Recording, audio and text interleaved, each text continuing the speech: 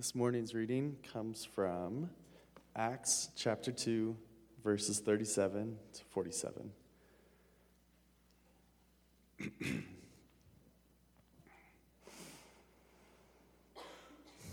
When the people heard this, they were cut to the heart and said to Peter and the other apostles, "Brothers, what shall we do?"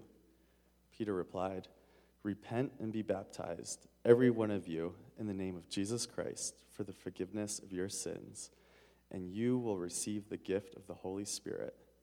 The promise is for you and your children, and for all who are far off, for all whom the Lord our God will call." With many other words he warned them, and he pleaded with them, "Save yourselves from this corrupt generation." Those who accept his message were baptized, and about 3,000 were added to their number that day. They devoted themselves to the apostles' teaching and to the fellowship, to the breaking of the bread and to prayer. Everyone was filled with awe, and many wonders and miraculous signs were done by the apostles. All the believers were together and had everything in common. Selling their possessions and goods, they gave to anyone as he had need. Every day they continued to meet together in the temple courts. They broke bread in their homes and ate together with glad and sincere hearts, praising God and enjoying the favor of all the people.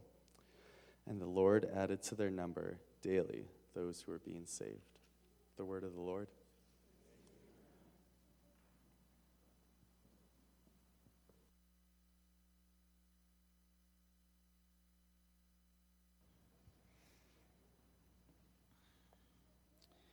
We've begun a sermon series on the book of Acts that will take us all the way into the fall. So just sit back and buckle up and just enjoy the ride as we go through a book that tells the story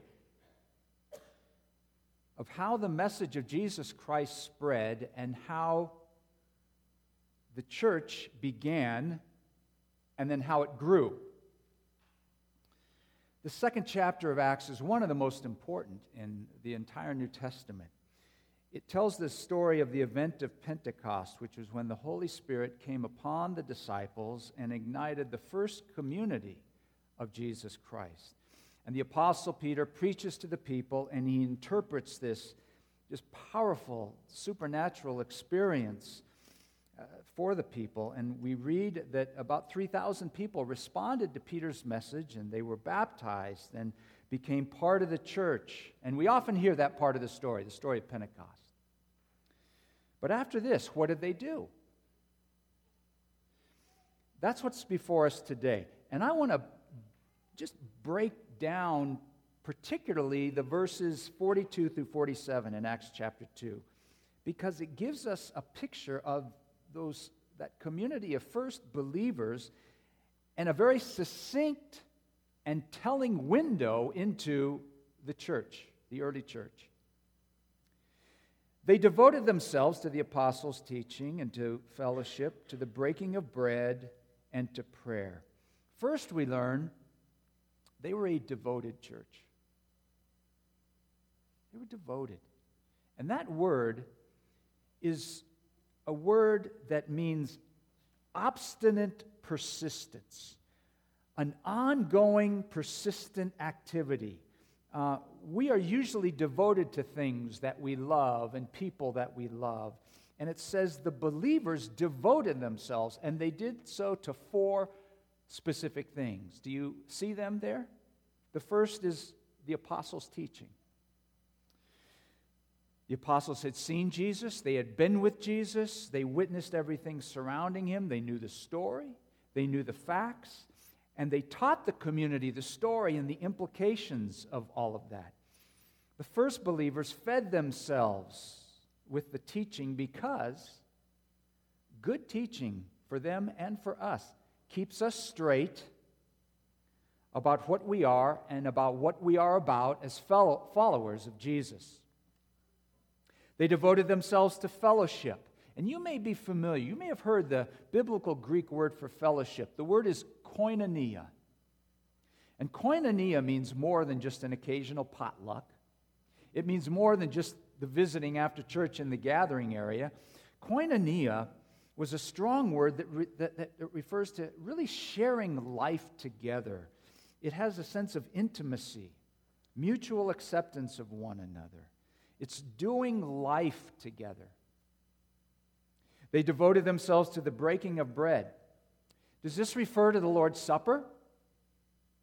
Does this refer just to the meals that they would share with one another in their homes?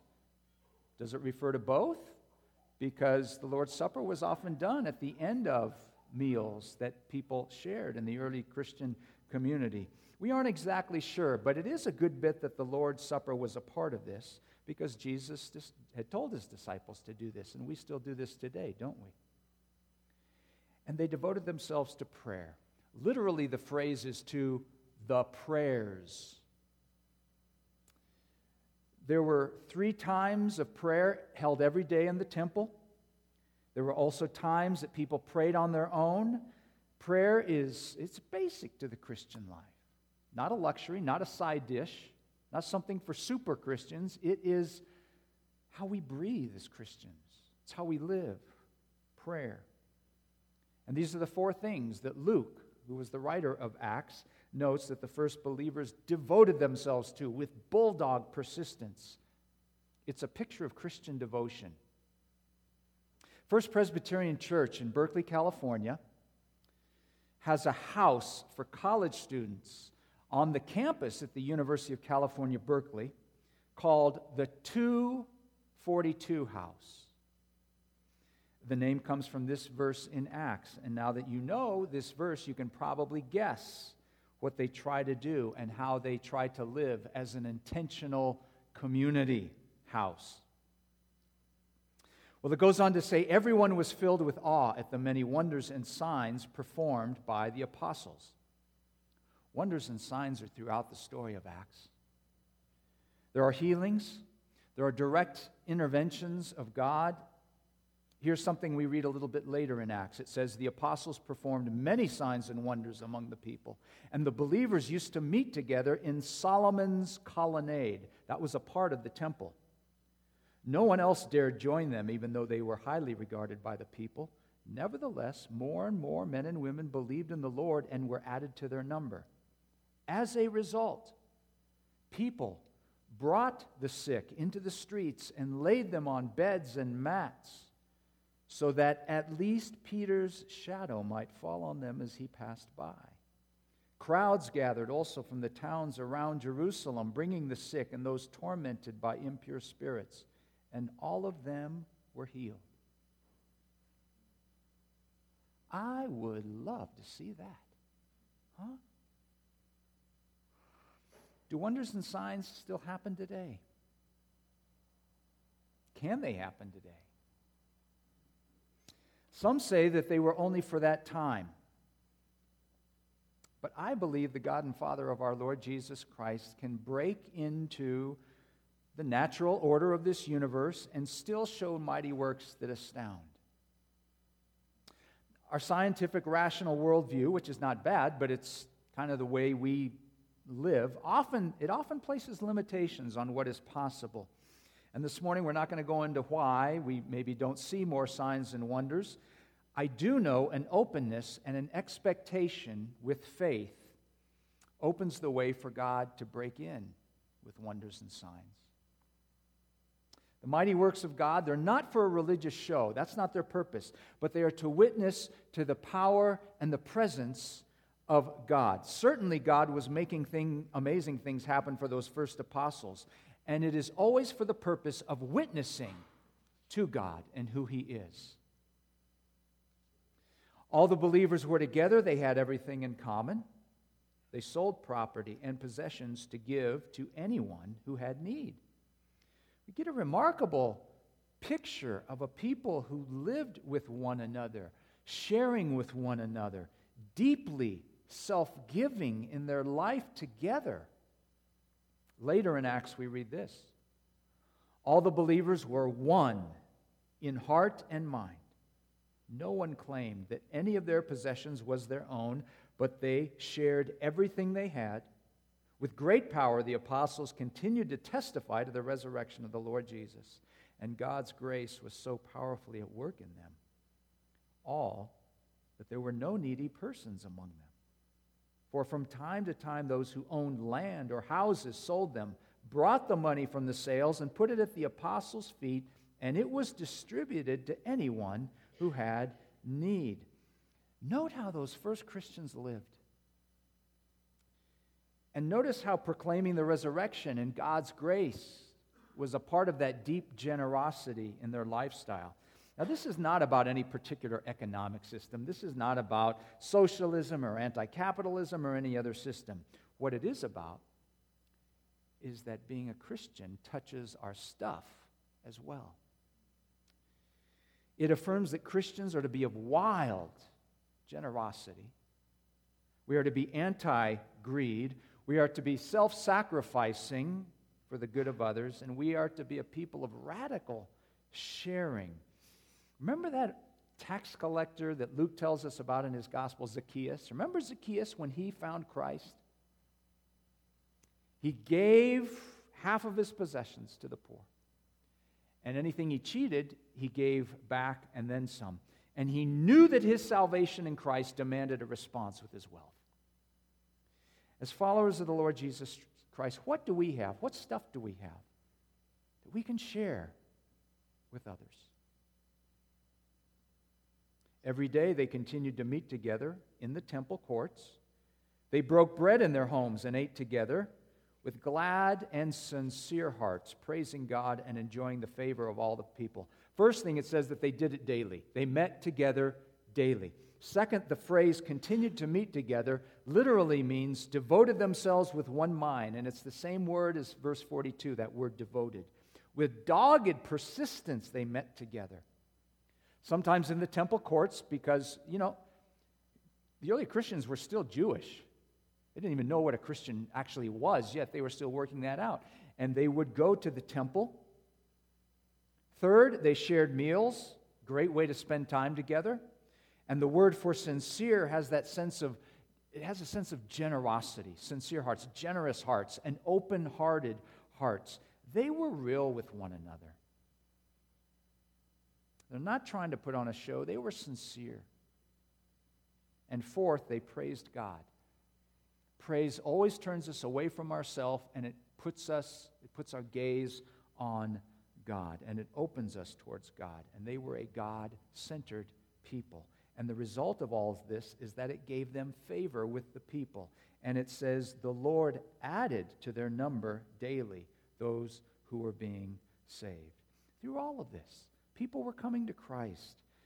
They didn't take credit for those who were joining them. It says the Lord was doing it. The Lord added to their numbers. But it was because of how the people lived that enabled the Lord and gave him a window to do that. What we find in Acts chapter 2 is a snapshot of that first Christian community, and what a vibrant one. But we have to be careful about idealizing them. There are people who say, we have to go back and we have to be like this. We got to look like this. They say, this was the pure church. This was the problem-free church. If we did it like this, we wouldn't have our problems today. Well, about 2 chapters into Acts, 2 more chapters, and we're going to find the problems start. And you read the letters of the New Testament that follow from Acts, and you find out those churches had all the problems we still find today. And another reason we have to be careful about idealizing this is because, there is a difference between first century Palestine and the way they lived and some of the dynamics, and 21st century people in the United States of America. We don't have to be a carbon copy of Acts chapter 2, but we certainly need to let this shape how we do things as a church. And what we find is a people who live together and who are a community.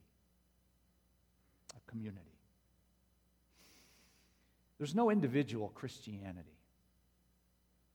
To be a disciple of Christ puts us in a community of faith with other believers.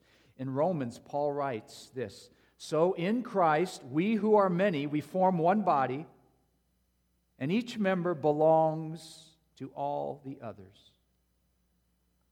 The response to Christ rising from the dead was not to all now go to our individual homes and everybody be by themselves.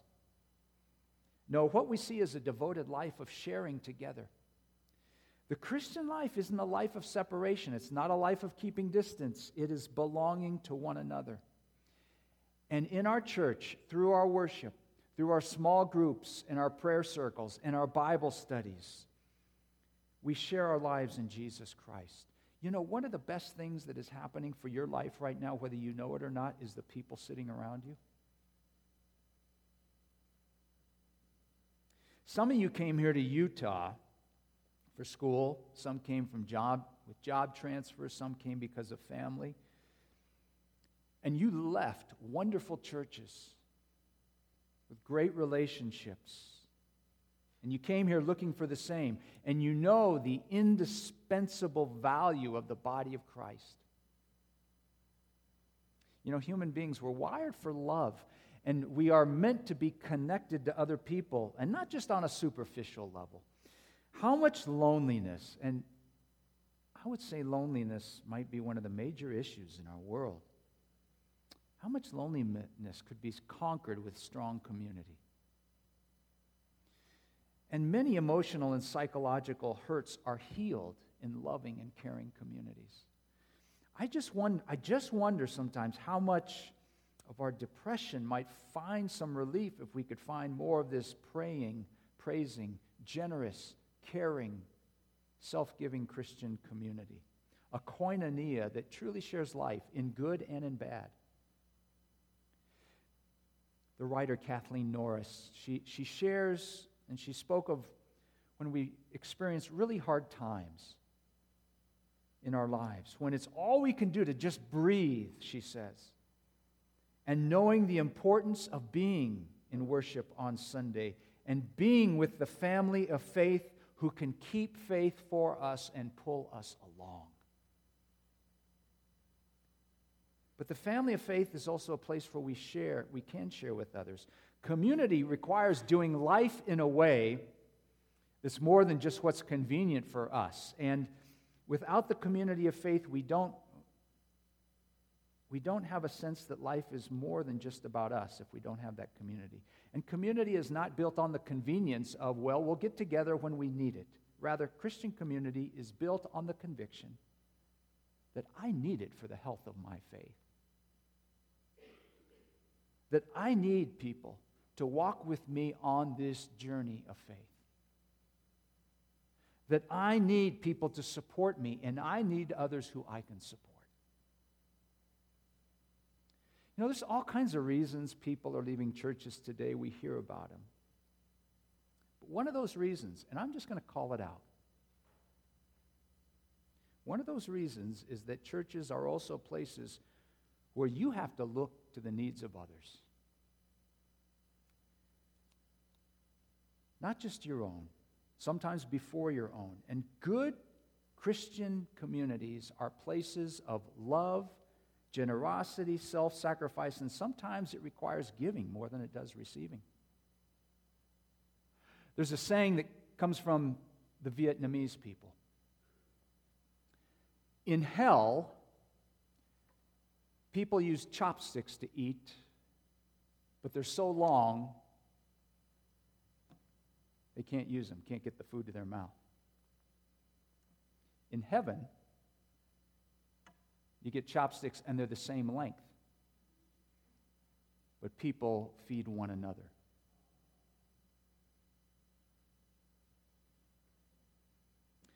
I've known people who've left churches because they were in it for what they could get, not for what they could give.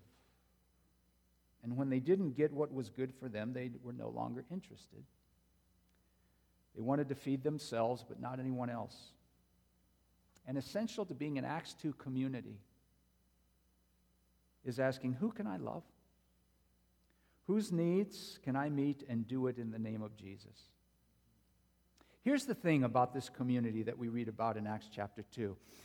This was not a dispensed collection of individual churchgoers. It was a community of faith that came to be because of the Holy Spirit. It operated in the power of God's Spirit. Its life of feeding themselves on the apostles' teaching. Its life of praying and sharing life together and doing mighty things in the name of the Lord. Their life of practicing deep generosity and meeting the needs of others were not accomplishments of extraordinary folk. But what they were signs of the Spirit within a group of people who had encountered Jesus. They were united in their purpose and in their identity, which wasn't a particular project or issue, but was found in Christ Jesus first. You know, there's all kinds of communities. There are communities for social events. There's communities for political agendas. There's communities surrounding games or hobbies or sports or civic issues. But the community of faith is centered around and gets its life from the Lord Jesus Christ. And those first believers gathered because Jesus had come alive. When we aim for Jesus, we become the church God wants us to become. When we aim for Jesus, we become the church that God wants us to become. There are many in this room who have known the blessings of the Christian community. You know the years of walking in faith with others. You know you've been nurtured by preaching and teaching in pulpit and classroom and in other places and other settings. You've been supported and you've been loved through life's hardships. And you have been in the homes of others, sharing meals and praying together and sharing your lives. And you have loaned cars and you have opened your home and you have funded mission trips and you have paid bills and you have resourced someone. And you've given thousands and thousands of dollars, sometimes over years, hundreds of thousands of dollars. And you've lost nothing as you've shared your resources for Christ. And you've met with people to study the Scriptures and pray and share your life. And you've grown together and you've hurt together and you have loved together and you have lived together. And you know the devotion of being with people who are about Jesus Christ. And you know that the Christian life is done together.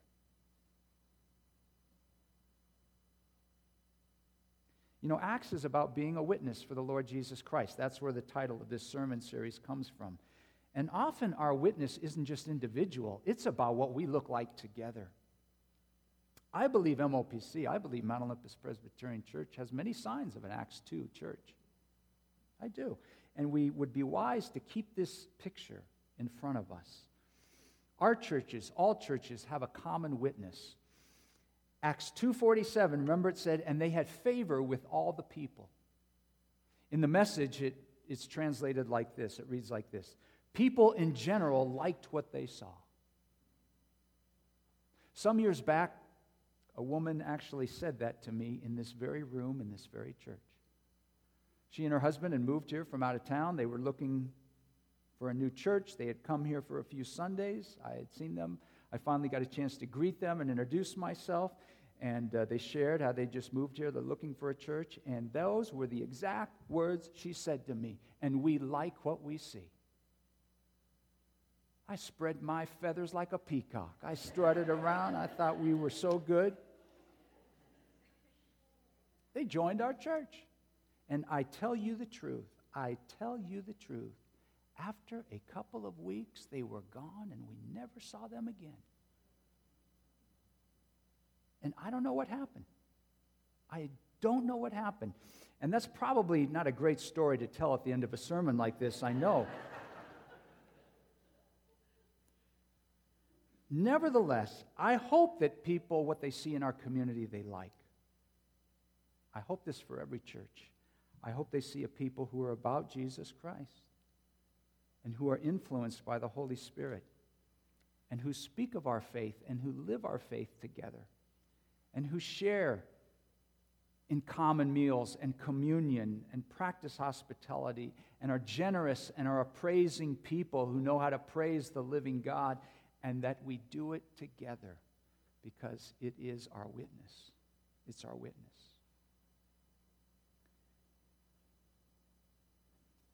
Would you stand as we close in prayer?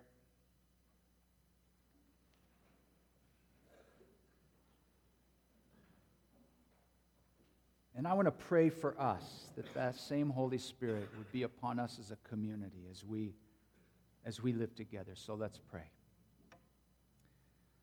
Lord Jesus, you reign from the right hand of the Father right now. So pour out your Holy Spirit upon us.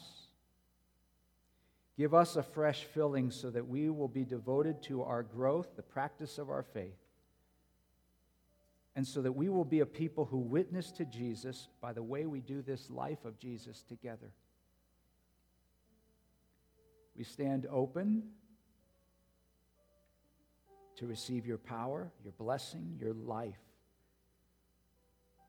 Lord, may Mount Olympus Presbyterian Church witness for your name so that all people will come to know you, to see you, to hear you, to experience you in us and how we live here in this room and outside of this place every day. We pray this to the glory of your name, Lord.